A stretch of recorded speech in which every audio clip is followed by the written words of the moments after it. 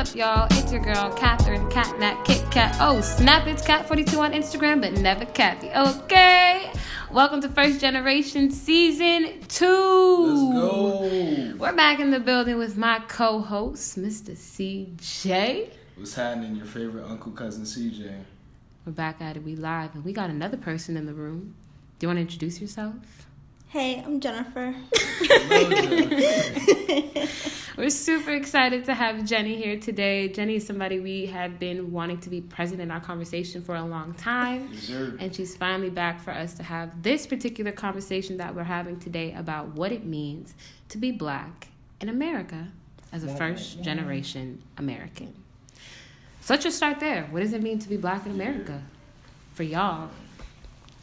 Yeah, so I think being Dominican, I had to sort of discover my Blackness. It was never made apparent to me, or I think it was something I was trying to it was covered by my family and the culture, or taken away, maybe hair, or if you're catching too much sun, little stuff like that. So I think I had to discover it on my own and take that journey and that divergence from my family and whatever they believe in, and figure that out for myself through conversation, research. That's different. Yeah, very different. Pretty tough. It's very tough because you don't know what you're doing, and it's you can read about it, but I'm living it, right? And I think growing up in a diverse community and my friend group being mostly also Dominicans, but we were pretty diverse as well. I never saw I was never I'm Black, but then things started happening, climate started changing, and I had to recognize the way that I look, I definitely fit I am the definition of an Afro-Latina. But then if you look at the people who are at the cover of those movements, they don't look like me. So I'm but am I? You know what I'm saying? It's just cause I'm not no really light-skinned shorty with loose curls. You know what I'm saying? So it's how are they Afro-Latinas? So it was just confusing. It was very confusing, but I think that the time that it really hit me, was a really dark time when I remember I was walking to Stop and Shop, minding my business, and I think I was doing something for my mom, and these two men are walking up behind me, and they're saying ain't nothing worse than a nigger, and they were saying that, and they were looking straight at me, and there was no one around, and they just kept repeating that to me, and I froze, I didn't know what to do. And I had always been such an advocate, so I felt I failed by not standing up for myself in that moment. But then I realized how little I was trained for those moments when I went back home, and I'm crying to my mom, and she's it happens. I'm no. What? So it was definitely something that was in high school, so it was definitely something that I think when I went into college, I was full force about discovering, and I think that's when it started unraveling. Gotcha. That makes sense. Damn, Jen. Yeah, that was crazy. Were there people your other Dominican friends, were there similar experiences that you guys could have, or were you, were most of your Dominican Dominican friends fair skinned? Yeah, they were mostly fair skin. Also, it's just the features too. They would always straighten their hair. We were all Dominican, but we look different, you know what I'm saying? So it was definitely my features were more apparent. You could say my Afro features were more apparent. So I think that's also something that people don't always recognize. Yeah. That people from wherever all have varying colors. Not everybody is just one thing. And so sometimes I think when people think of Dominicans, they always thought of fair skin with the loose curls, and they don't realize that there's more to it than that. Yeah. And I even think when I went to Brazil, the same thing happened to me. Like, for a long time when I saw Brazilians, they were like fair skin, loose curls. You know, they still had a body, but, you know, it wasn't like we knew that they had, you know, Afro Brazilians. Right. But there's a whole community there in Salvador that's very present of their Afro-Brazilian community, Afro-Brazilian culture, and they're very well intact about their African culture. Like, they know a lot about it, and they really, like, when you get off the plane there, you feel like you're back in Africa. And I think that was one of my, like, moments of traveling. Like, okay, this is what people mean when they say black people look like a bunch of things. Yeah. This is it. But that's... No. Damn, Jen. It's real. Identity has been a crisis for me, like, for a long time. Like, figuring out my identity and, like, standing by it and, like, what it means to me. But it's people, right? It's people who, like, I'm like, oh, I'm Dominican. Oh, but are you, like, half? Yeah. Or, oh, but can you speak Spanish? Oh, but why do you listen to, like, African music? Or, I've never heard you speak Spanish. Like, do you even speak it at home? Have you ever been to the island? Why do you look like this? And it's like, have you been there? Like, people there look like me. People there, like, actually look like me, like my family, like my cousins. Like, it's one thing if they want to try to hide it by relaxing their hair or doing this or doing that. But, like, people there look different. People there look like they have those Afro features, whether they want to embrace them or not. Right. Like, there's people there, like, light as light can be and dark as dark can be, and, like, everything in between. Like, that's what you have. So it's just my question would be, was there anything that you had to overcome, like, that if you are this, then you are not Dominican or black? The same way people were saying, like, oh, so you don't listen to Spanish music, you don't listen to you can't speak Spanish, oh, so you're not Dominican, so and so. Was there anything that, like, you thought of yourself of that you carried that per se? The number one, my hair. Like, I relaxed my hair when I was like 11, like 11 around there, and it was like a big deal. Like, oh, the day you relax your hair.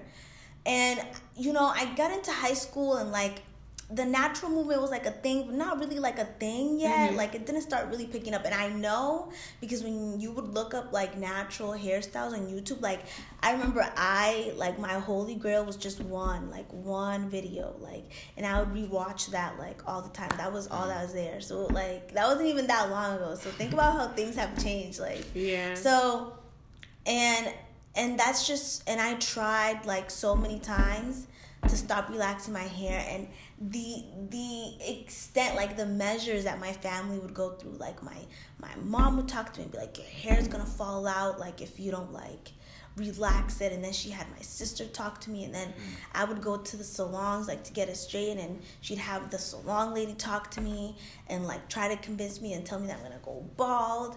And, like, it took, like, over a year just to, like, be like, stop talking to me. Yeah. Like, stop. Like, just, I'll do it on my own. Right. Like, I'll just do it on my own. And I just had my hair looking, like, in a bun. Like, whatever. Like, I was going by that one YouTube video, and I just didn't, like, step foot in a salon again. Yeah. And I just, like, my mom, like, I was just like, leave me alone. Like, I had to, like, actually just be like, that's enough. And I started transitioning, like, and I ended up writing, like, my college essay, like, about my hair. And it sounds crazy, but till this day, it's one of my proudest, like, written works, like, because it's, like, the evolution of my hair, but also, like, the evolution of me, and, like, what it meant, like, going against my family, and, like, how that changed, like, the game, like, and just to fast forward now, like, my sister's natural, and, like, everybody, and now it's a movement and stuff, and now my mom's like, if I straighten my hair, she's like, are you gonna get it curly again? So it's just, you know what I'm saying, it's like, Josephine, enough. Like, you know, like, you can't tell me anything. Like, you can't tell me anything. So Miss Josephine. yeah, she's a real one, but she tried it. She tried it. Drives you nuts. She drives me nuts. But I love her, but she cannot. I told her, I said, you don't have any hair rights. Like, I took them from her. Like, you can't tell me what to do with my hair anymore. Once you start paying for it. Yeah. It's up to you. Like, exactly. So I think to answer your question, like, I think it would be my hair. Like, for sure. That's me. What about you, Catherine? For me? Yeah. My overcoming moment? Or what was something, an ideal that you had to overcome to understand that this is not associated with blackness? Just like her hair wasn't associated with her blackness. I don't know if I had a moment like that, to be honest. Word. Like, this isn't associated with blackness. Because I think at a very early age, I was very into blackness, right? Like, I think my teachers probably thought I was just, like, this pro-black student. Because every project I have, I'd be like, I want to do Stevie Wonder. I want to do Ray Charles. Can I do Queen Latifah? And they're looking at me like, we just talked about Helen Keller. I'm going to need you to... And I would just find... And I do a lot of research, so I would just look up black people. Yeah. Like, as much as we had a diverse group of people in our school, I don't think they educated us enough about people outside of... Yeah. They didn't educate us enough about, like, black history. Like, even during Black History Month, I think that was my favorite month to watch on TV, right? I loved watching the Proud Family episodes. I loved watching Sister Sister episodes because that was my reminder of the fact that there was more than what they were telling me. No doubt. Yeah. And I would just start to do research outside of that. So when it came to what was associated to blackness, because I spent so much time looking into it, I don't think I had, like, an overcoming moment. I think most of my moments were just like oh yeah, this makes sense. Gotcha. I understand it. Did you have an overcoming moment? Because your experience was a little different growing up, like, for school and stuff. So I live in an area that's predominantly, like, Haitians and black people, right? But I went to kindergarten through elementary school on the opposite side of town, which is closer to a more affluent city. So it's a lot of more homeowners on that side of town. So there's more taxes to go into the school, and the people who can afford homes are white people, right? So I went to a predominantly white school, but it was a really good school at that time, in the city. So my experience was funny because I went to church with all black people. My family's all black. I live in an area that's all black. So my world outside of school is black, right? So I thought until, like, 8th grade freshman year, that white people were the minority in the United States. So, like, that's how I was operating. I was like, must suck. Like, that's why they're always together, because there's just, like, so few of you guys. Like, cool, like, that makes sense. That's wild. But I was wrong in the sense of white people are the minority in the United States, but white people are the minority in the world. So on a global scale, like, that's how I'm operating, which makes sense. But I just didn't have a connection to my immediate environment in regards to my country. So that was a thing. Is navigating what I see, what all the other black kids are doing because they're around each other a lot, and what all the white kids are doing that are around each other a lot. It was, like, weird because I was always in that space. I never felt like people were putting me out of place. I just understood, like, oh, I don't see myself around me. Like, that was my biggest thing. Like, I never saw myself like, oh, like, okay, cool, like, that's me. I saw people with similar ideals as me, and that's what I'm more so connected to. That makes sense. Yeah. So the Dominican Republic and Haiti share the same island, right? Yeah. I think Jenny had explained her side of the story of just, like, what it was for you growing up. Right. What was it like for you growing up in a Haitian household, but also being black in America, right? Because there's a different association between being black American in America and being black Haitian, Yeah, or being Dominican. black, first gen. Yeah. Yeah, so the cultural aspect of that was we went to school on that side of town because of my culture, right? Education being at its being the utmost of importance. My mother figured out how she could get us into the best school in the city. So that was like my first relation with it. There are jokes that are made that come from real things, right? Where I understood the tension between Haitians and Dominicans before I did research because of what I'm hearing my parents say, what I'm hearing in the radio, and just seeing how people operate. It's like, oh, that's weird. Like, yeah, they're like Spanish, but like my whole thing is like we're treated and we're seen as the same in this place. So like what was going on with that? That was weird for me, and understanding the history behind it after made a lot of sense in regards of the dispute between Haiti and DR, right? Boom. The most visceral relation with that was my best friend said that if his father was around, he probably wouldn't be able to be friends with me because his father's Dominican. So there was like stuff like that. I was like, oh, this is like real. Like, yeah, it's a lot, not real in the sense of like it's tangible. It's a lot more prevalent than I had thought. That's real. Yeah, I mean, I don't know. Like my thoughts on that is like super just like nebulous. Like yeah, I don't know how to like pinpoint it into like a statement like this is what it was. Yeah. What about you? One thing that I have always been very mindful of is the difference between being a Black American and being a first generation Black person. Heard you. And so that first started with my mom, right? She had said once, I think somebody got pulled over or shot by the police officers way back when, and she had been like, those poor Black people. And I looked at her and I said, you're Black too. And she said, no, I'm African. And I said, no, you're Black. And we had a back and forth, and I said, Mom, if they pull you over and you don't open your mouth, they just see a Black person. And that had her like, And I was like, I got you.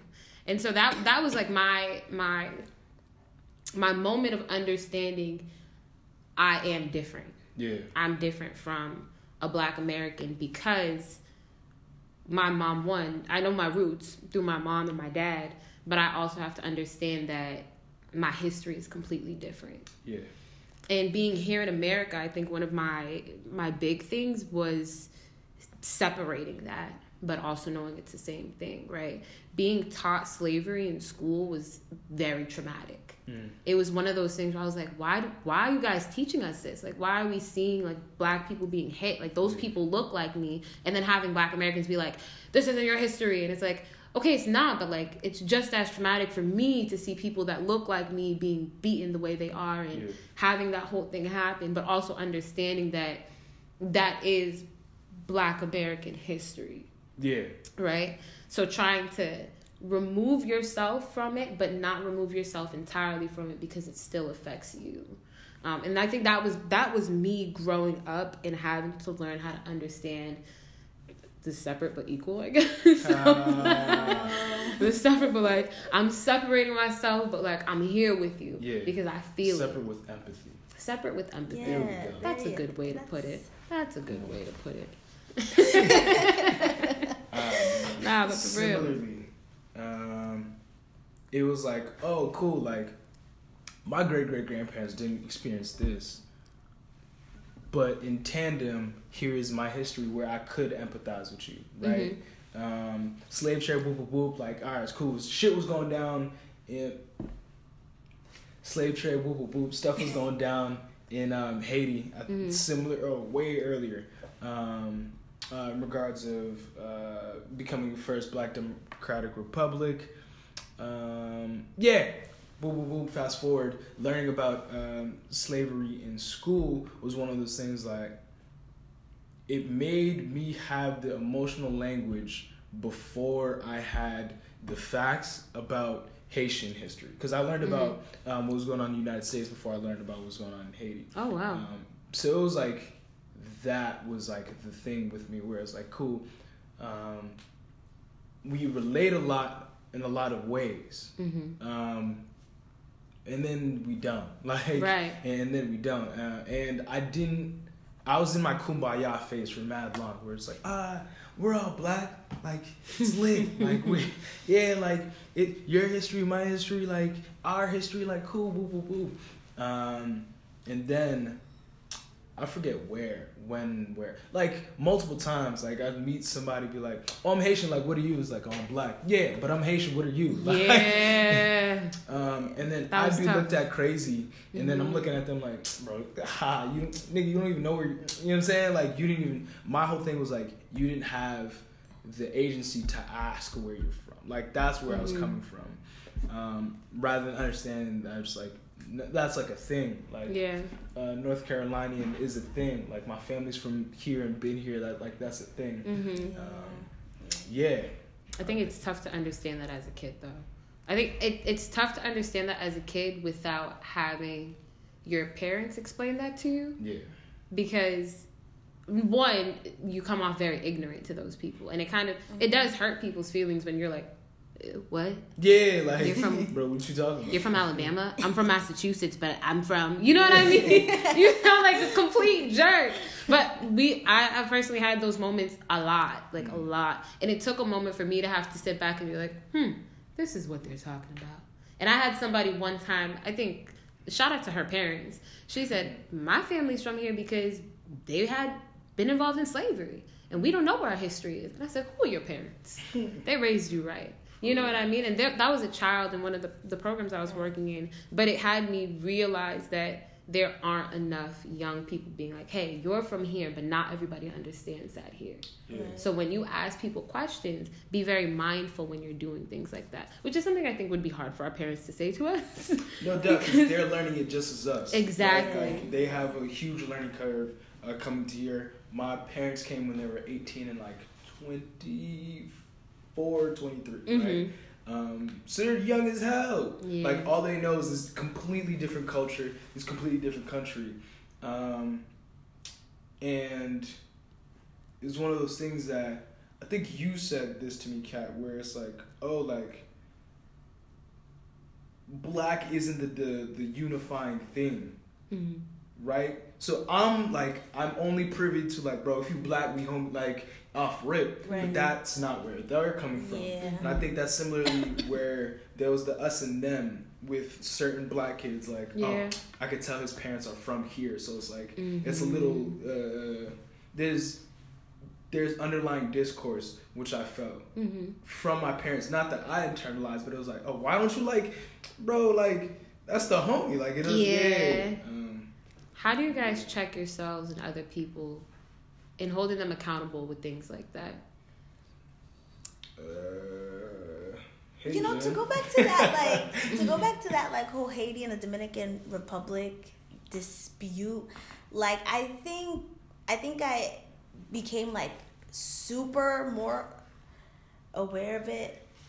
I think I became super more aware of it like when I was in college, and then the thing about learning is you go back home. And now you want to challenge your family. And then that's when things get a little feisty and things get a little... That's when you start to see like, oh, this is what my family thinks. Like, this is where they stand on this. Like, oh, shit. You know what I mean? And that was scary, like, because I would do it and I'd have these conversations with like my dad and my sister... And, and sometimes it was like that's what you think, like their responses, or like, why do you think that, like, Haitian people should just be kicked out from the Dominican Republic, and it's just like all these excuses in terms of like what their religions are and what they do, and I'm like, but don't they say the same thing about like immigrants here in America? And I'm like, dude, you forgetting that we're immigrants here? So is it okay for us to also be like kicked out? Like, what's up? Like, and it's just like that question that stumps him. It's like, Jennifer, it's not the same. And it's like, but it is. Yeah. It is. Did we come here for laughs and giggles? Like, if we were if we were off, like if we were well off in the Dominican Republic, we wouldn't be here. Like, we wouldn't be here. So it's like those are the same struggles that people are having. And like, who are like, it's race, like it's the color. That's what I was trying to make her see. Like, because when people from Venezuela come to Dominican Republic, or people from like there's a lot of Asians there too. Like, no one says anything. Right. No one says anything. But like, as soon as like, it's like the neighboring country, like there's an issue where like it's like black people. Yeah. And then you try to tell them like, you know, like there were slaves like in the Dominican Republic. It's like, yeah, but you know, it's mixed with like the European and like what's it called?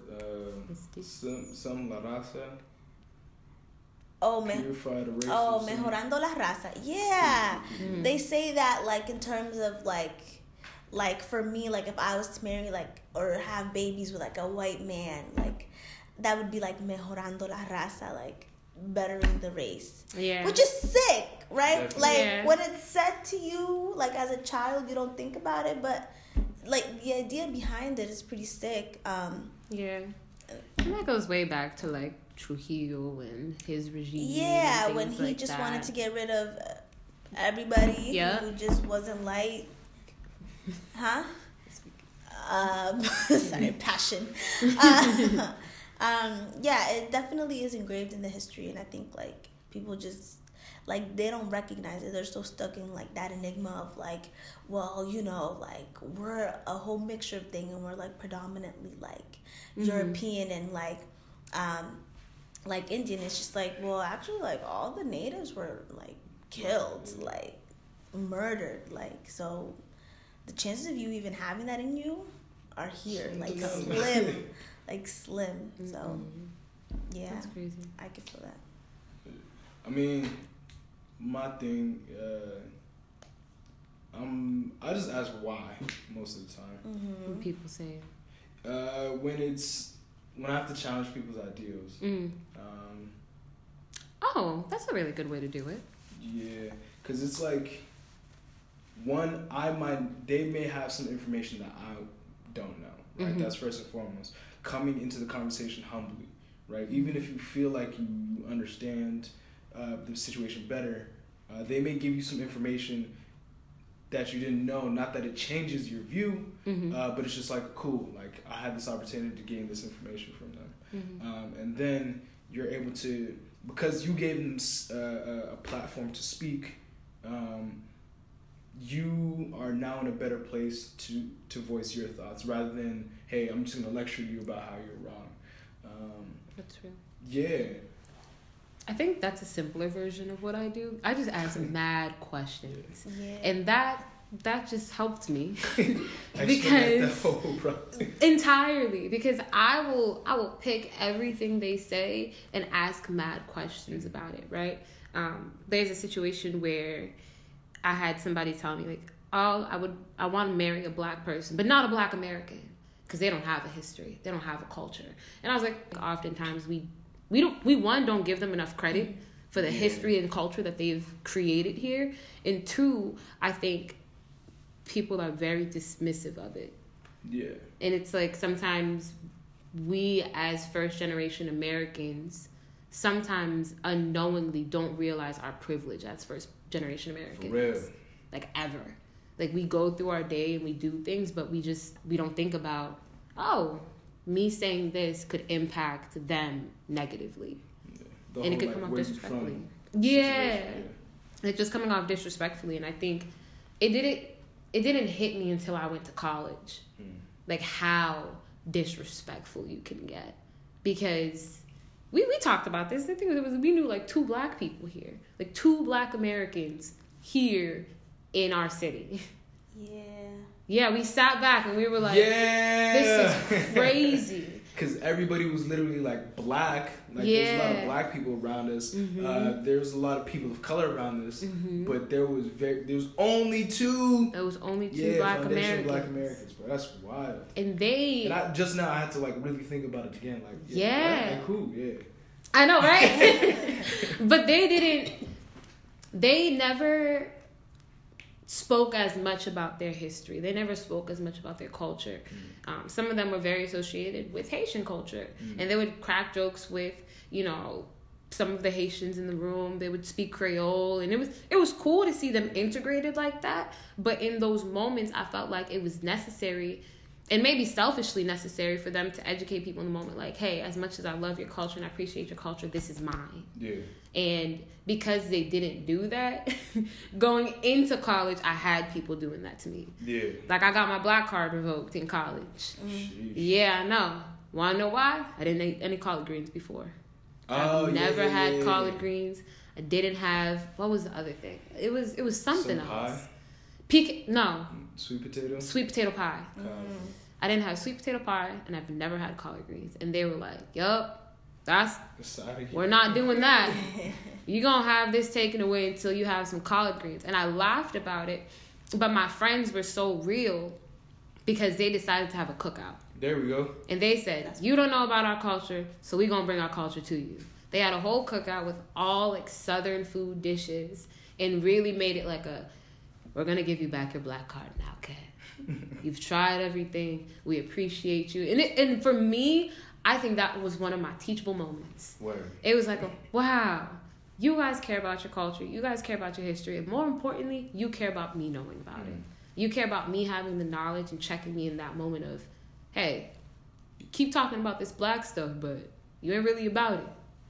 Like, put your money where your mouth is. And I think that for me is important. That's dope. Have y'all had black Americans ever do something like that to you? Yeah, not to that extent. I have my homeboy. He made me what's his face, cornbread. I got to like watch him make me cornbread. And that was fire. He told me to put syrup on it and then wait till the syrup sits in and then eat it. I changed the game. Whoa. Yeah, I mean, more importantly, like this is the food or whatever the case may be, it was me and him sitting down and talking about like how we grew up, right? He grew up, there was a lot of foundational black Americans around him. So it's like the converse of what I was experiencing. So yeah, it was just like, oh, like, that's very interesting how... So, for me, I don't feel an attachment to this land. So it's like, at the end of the day, I know I'm going to go to Haiti and own land over there or do something for my family in Haiti. Like, that's I understand I'm here to help Haiti. And it is one of those things where hearing him speak and having those conversations, like, oh, wow, like, he's here, like he's rooted here. Like there's no like, oh, I'm about to go out and do this. Nah, it's like I'm about to go to someplace else to come back and help here. So seeing it like that was definitely one of those things where it's like, oh, word. Yeah, right? I get what you mean. I think it's interesting, your point. I don't disagree with you about being here but doing work in Haiti. I think I have a different view. Yeah. For me, it's more both, right? I know that there are things that I want to do in my mom's home country, my dad's home country. There's work that I want to do there. Yeah. And just as much, I've done work here. Yeah. And there are things that I definitely want to put more of my effort into. Not more of my effort into, like, I want to do more of this and that, but more of my effort into, like, I'm not going to not do some things here or build foundations here because of what I have rooted in me. Does that make sense? Mm-hmm. Like, I'm gonna try to do things back in Uganda, but I'm also doing things here in America just as much. Like, I'm putting the same amount of effort, and because I've started here, I'm gonna finish a lot of the work that I started here. And I haven't started anything over there because I don't have any money. I don't have any resources over there. And, you know, that stuff is soon to come, but ultimately I understand that I'm Ugandan American, and I try to make sure that I implement that identity equally. Yeah. So, Jen, what was your experience like?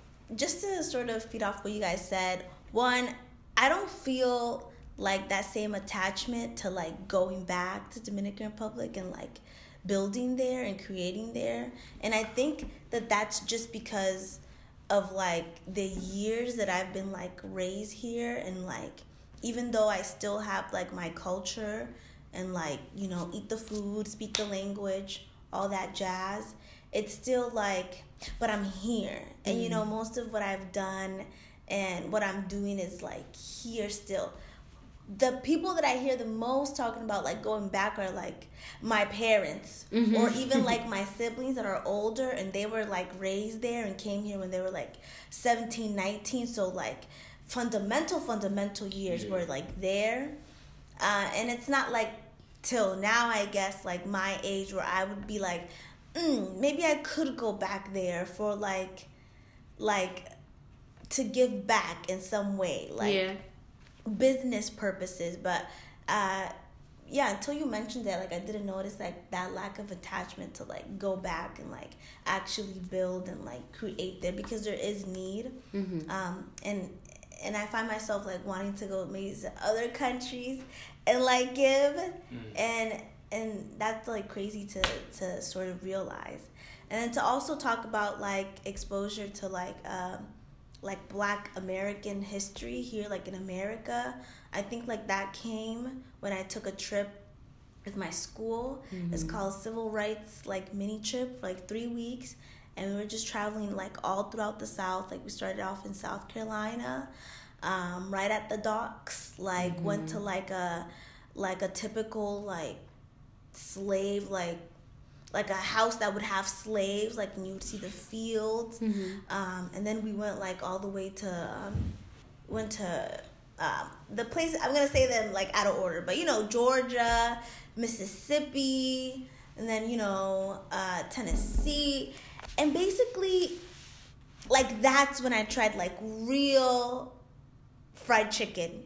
And I remember going to like this restaurant, and it looks all worn down and torn from the outside, but like you go in, and I felt like I was like put in a time machine. Like there were old men there in like these little suits, and like they just came back from church, and like the women that were working there were all like, they were like, hey sugar, like what do you want to like, what do you want to do? And like they didn't care. Like the plates were like paper plates and stuff like that, but the food, like you know, they put their feet and their toes in there, you know what I'm saying? Like it was like love, it was homey. And like that's the feel that you get there. You know, the culture there is different. Like it was still America, but it was like, oh, like this is the South, you know what I mean? Like, and to experience it like in so many different states, like it just became like more and more apparent. Like there's more like what's that called, when you're nice, like like Southern hospitality like is there for sure. But there's also things that like that I felt uncomfortable with. Like, why am I going to like one of these like slave houses, and like I have a guide who's white, and she's dressed as like what would be like slave master, like a slave master's wife. And the group before me, she's like talking to them about the curtains and how like valuable the curtains are. But then when it's like our group, who's like predominantly like a Black group, like she wants to be like, oh, like slaves were the artisans of like, where were we? I think we were like in South Carolina. Yeah, slaves were the artisans of South Carolina. Like don't switch up. You know what I mean? Yeah. Like, I dare you to talk about your damn curtains here. Like, what? Like, nobody, you know what I'm saying? Like, they change their content, like, based on the crowd that they have. That's crazy. And every guy at every, like, slave house was white.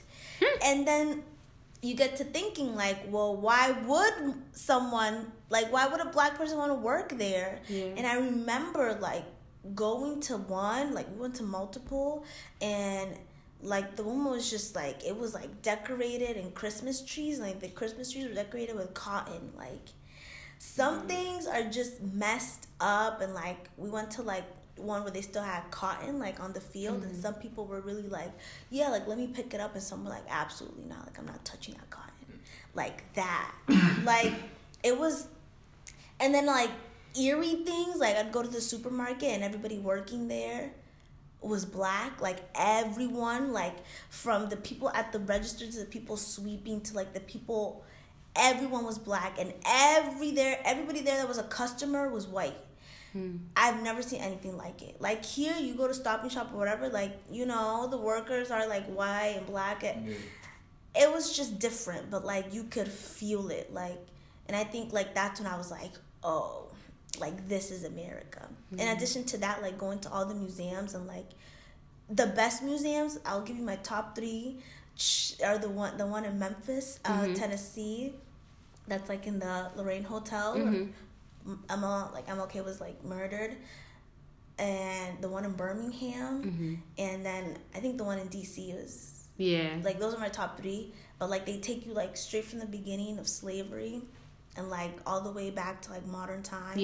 And, like, they include, like, issues, like, beyond, like, race, just about, like, even, like LGBTQ community and what it is to be black. You know, and I think, like, it just touches on so many things that people don't know about, and, like, that's Black American culture. I think that's interesting because I don't know if you were on that trip to Tennessee. Yeah. You were there? Yeah. So we went on a choir trip in Tennessee, and we were on the bus.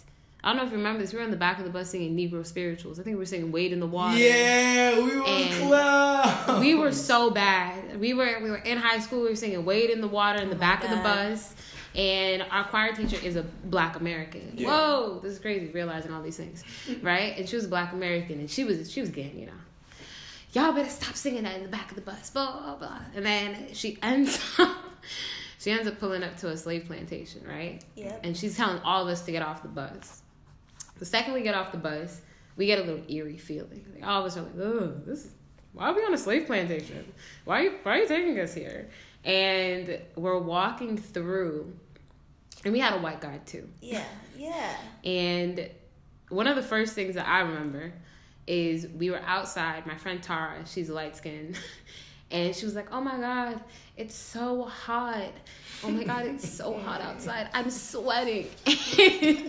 Y'all know me, I'm quick with the comebacks. So I was like, "Shut up, Tara, you would have been in the house anyways." And so we're all laughing and cracking jokes, and then at one point it stopped being funny, right? Yeah. We're walking through the slave plantations, and, like, I think Django Unchained came out around the same time. So, like, there was a box, and there was a box that they put people in, and I think they threw hot water on them, or they, like, left them in that box for a long time. Yeah. But we turned, and we all saw that box, and everything just went boom.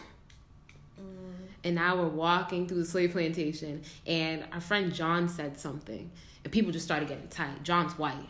It was almost like, "John, you have no reason to say anything on this trip, especially while we're here.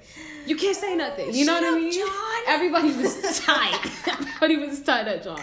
And John didn't even say nothing. I'm going to be honest. John didn't say nothing of, like, disrespect. I think John was really just talking. But, like, we were all so, like, on edge. He really was. We were all on edge. And we were, "Shut up, John." At the beginning of it would be a John. Am I right? At the beginning of the tour, no one's paying attention to the guide. Yeah. And by that time, we're all like, "All right, cool. Like, let's let the guide do its thing." Yeah. And then John's just having a conversation, but because, that's wild. Yeah, we were just we were on edge that entire time. And even walking through, like, we had our, like, disrespectful comments in the beginning, especially, like, with Tara and the light skin joke and stuff like that. But we really, like, got inside and we just didn't stop. It was like, I bet some slaves made this. This is just, y'all gonna keep this shit up? Like, we were so bad. Right. But we literally got angry while we were there. And by the time we get back on the bus, I'm pretty sure Miss Mosby had said, like, y'all don't want to sing no more? Yeah. And that was our, like, she checked us. Like, you real life checked us. Yeah. You took us on a slave plantation, got back on the bus and said, that was so funny, right? Y'all want to be in the back of the bus? We were spread out. We were quiet. We were sitting down, like, in our bag, Jen. Like, it was bad. It was bad. But I think that is a real moment that I think we will all carry with the rest of our lives about. Genuinely, I didn't recall any of that till you just brought it up. Oh, really? Yeah. That's crazy. But you get the feeling back, right? Yeah, everything comes back out because I don't remember anything except being tight. Like, I was there and I was mad. I'm like, bro, I don't want to be here anymore. Yeah. Like, what are you doing? Like, what is this doing for me? You know what I'm saying? You were tight. That's true. Being tired. I don't even think you started to say anything after a while. You just stopped talking. You weren't listening to the guy. Nah. You were just... I literally was just like, all right, bro, like, if everybody's walking far enough ahead of me, like, I can, like, duck off and do my own thing. But it was just like, yeah, man. It was a lot of frustration, and a lot of it was, it's like the duality between, like, some people are here for education, and some people, so in some degree, everybody's there to honor, right? And it's like, what are people honoring, which was frustrating to me. Like, and it was like, damn, like, this is wow. Plus, y'all are hiring, like, white people to tell back. Yeah. That was frustrating. Like, once I saw that, I was really checked out. Like, I was like, all right, bro, like, you're not going to tell me nothing. Like, I'll walk around and I'll read. Even though I know it's more than likely written by a white person, I'd rather hear it in my voice, in my head, than, like, hear it from yours. It just hits different. It really just, like pisses you off. Like, you're just upset, and you can't do much, like, at the moment. Right. Besides just, like, be there and, like, take it in. Yeah. But you're just mad. Like, you're just mad. Like, you're just like, this is fucked up. And you guys are making money off of this. Yo, you're making mad money. Because people pay money, like, to come travel here. from Boston to Tennessee. Yeah, got a bag. To see a plantation. I was, like, blanking on the word. But, yeah, like, the plantations, like. Yeah. So that was, like, that was real. You walked through, what is it called in Ghana, where... like the no return, the gate of no return. Yeah, so it's called the door of no return, or the gate of no return. Door of no return. The concept of that is that you go through it, you don't come back. Yes, but it was the African slaves going through it, or the African people going through it to become slaves. Onto the ships. Yeah, and then it's like you never return. What was that experience like for you? You know, walking in through those, I'll tell you this. So first they took us to like the chambers, like where they separated like the males and the females, and both were rough to go into, but the male one, like, I don't know what was in there, but like you walk in and the guide is talking and telling you all this, and I felt like the chills like run up like to my neck. Like, I don't think I've ever felt that. And we're not talking about because it's chilly. Like, we're talking about Ghana. Right. That African heat is crazy. Like, you know what I'm saying? Like, it was like something there. Like, and, you know, they're like you have like this black man tell you about how like his like probably like ancestors might have been like living. You know what I mean? And that's rough. So by the time that you make your way to the door or the gate of no return, by the end of the tour, it's like you open up and it's like this beautiful sea. and you kind of feel like guilty for it being like so beautiful. You feel guilty for the whole castle being so beautiful. And like there was one where like the guy was telling us like they had a church like right on top of the chambers. Like there was, so while these people are dying, like you have people like at church. Wow. Like at church, like at these castles that look over the beach, and it was like blue. And so you go through that gate and that's like all you see. And you see, when I went, like you see kids playing and like all this noise and vendors and stuff like that. But like imagine like going through that and like that's your death. So to tie in the whole year of return thing, they have like in the main language like Aquaba, which means like welcome, like right next to the door. So it's kind of like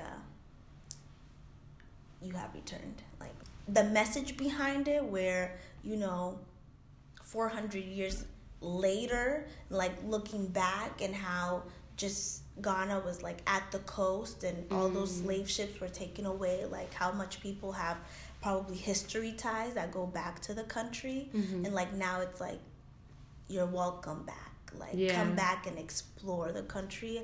The message is beautiful. And if we're talking like economy wise, like it's a beautiful marketing strategy, right? In order to like just create revenue for the country. When I asked people there, like, oh, what do you think of the year of return? And I asked like professionals, or just like I was staying with a host family. Like I would ask my host family, people I was working with.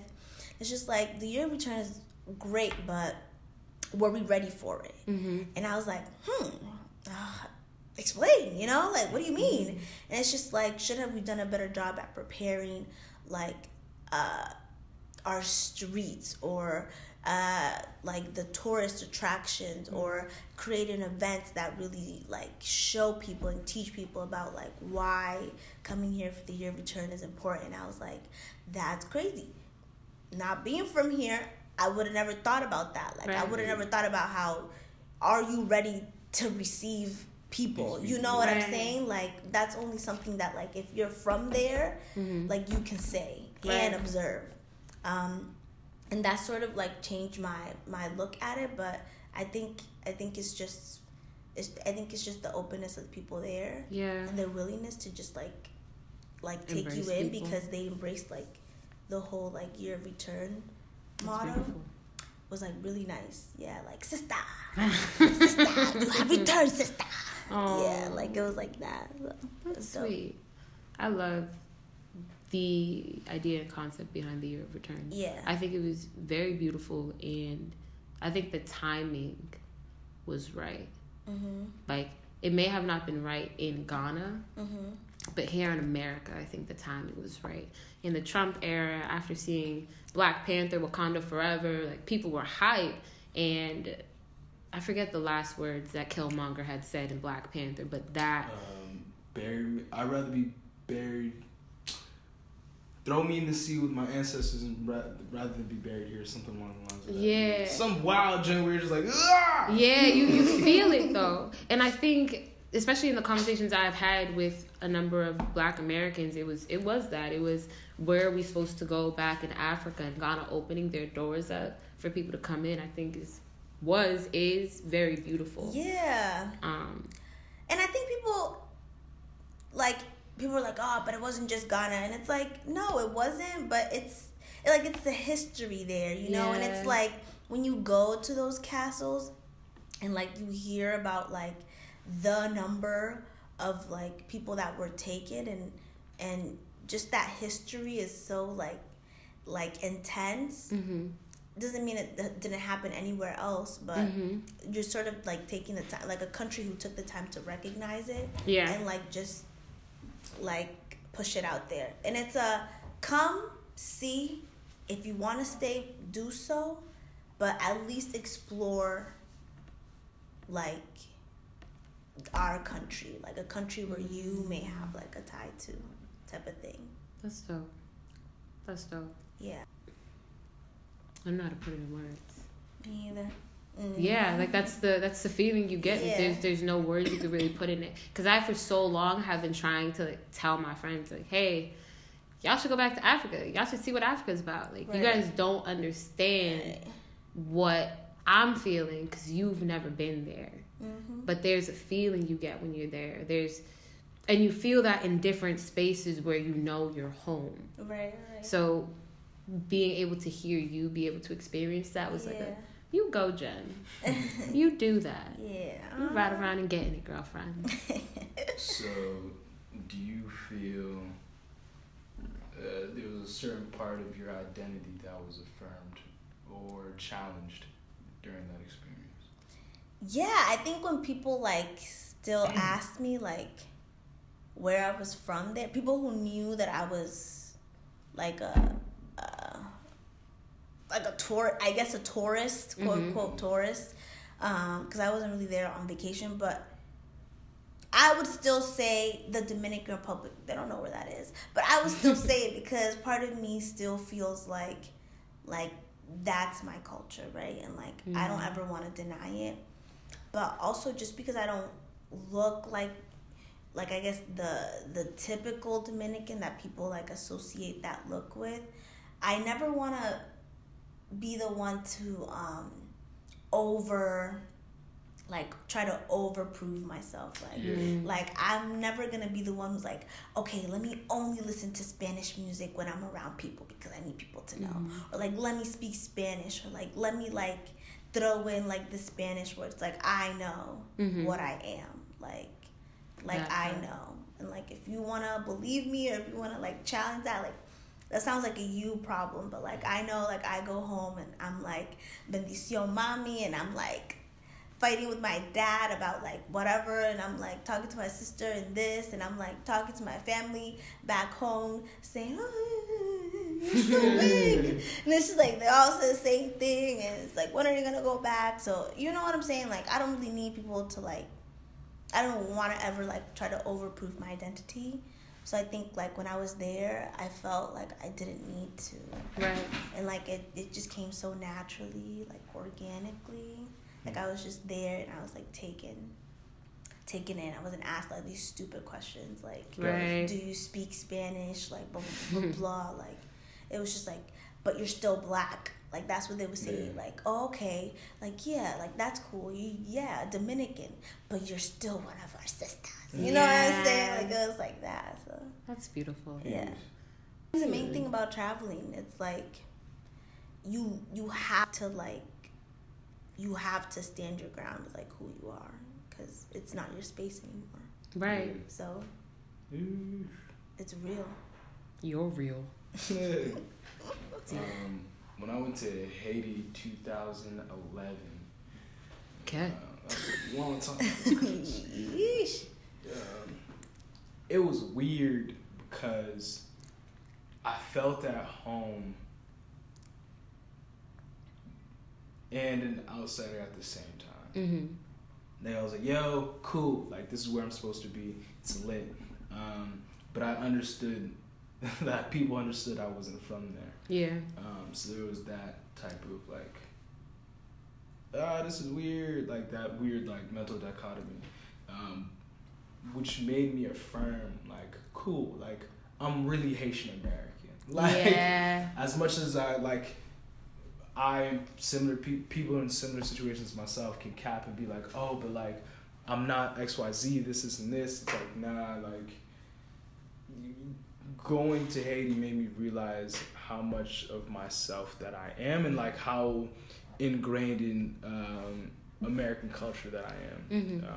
So yeah, just like owning that as you did, and like being able to go into any space and just like, all right, cool. Like I was on a trip in Atlanta and I was around all foundational Black Americans, right?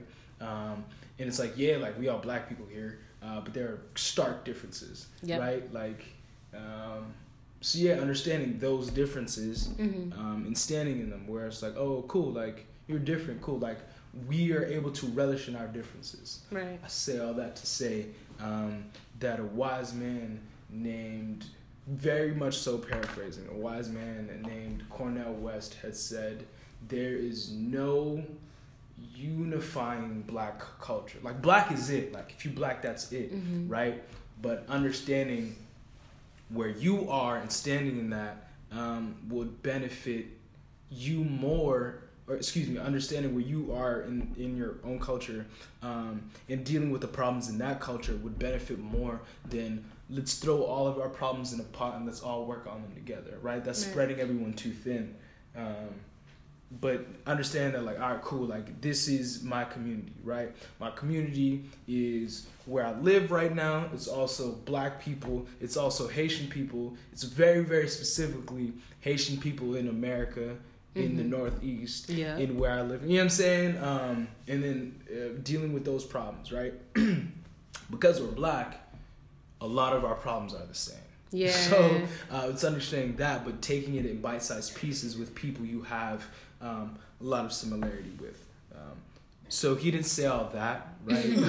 What he said was very much so paraphrasing, is there's no unifying black, like, identity outside of, like, blackness. That's it. Yeah. And, like, that made me, like, that was the starting point for the thought that I just relayed. Question I'll pose to you guys, very briefly, what does black mean to you today? What does black mean to me today? Black means to me today. Like, black, what is black? What does black mean? How do you see blackness? Like, that's, like, one conversation. Like, but today, as it's not monolithic, like, it's where I'm at currently. When I think of blackness, I think of connection. And that just goes into the work that I'm doing, things that I'm doing, the things that I'm seeing differently. Another Cornel West come on, throw in there. He has taught me about paideia, which is Greek for essentially a deep education, right? We want a deep education, not a cheap education. And I've been working to dive in deeper into understanding blackness, and in going in so deep, I'm just understanding that we are all connected in various ways, that even though we're not paying attention to them all the time, they're there.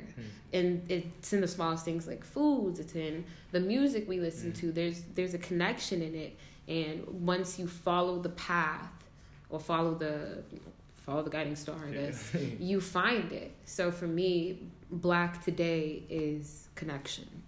Heard you. Okay. For me, blackness today is rediscovery. I think, like, if you're lost or confused, like, I think it's that time to dive in, because, like, that part, the resources are there, and, like, the time is here.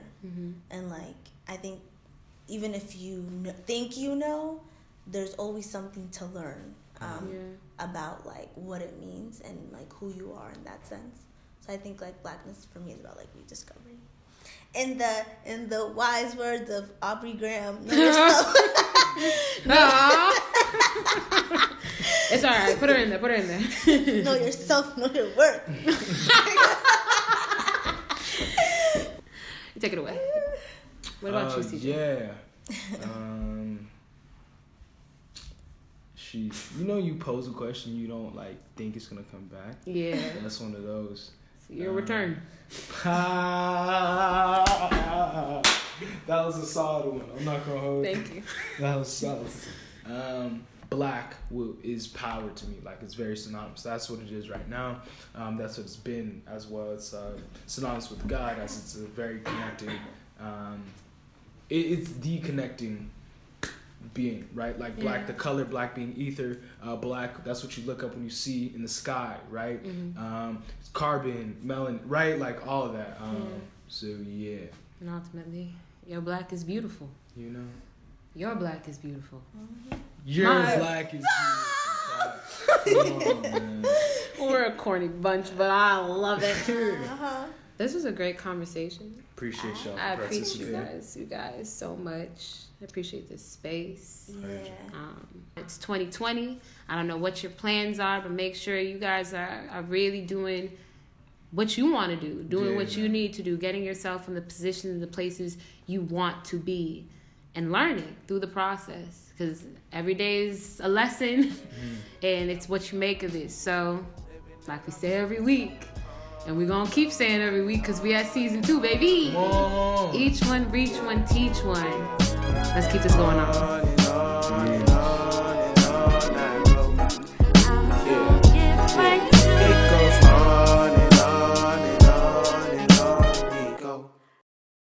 This episode is sponsored by Mountain Movers US, moving you to a new beginning.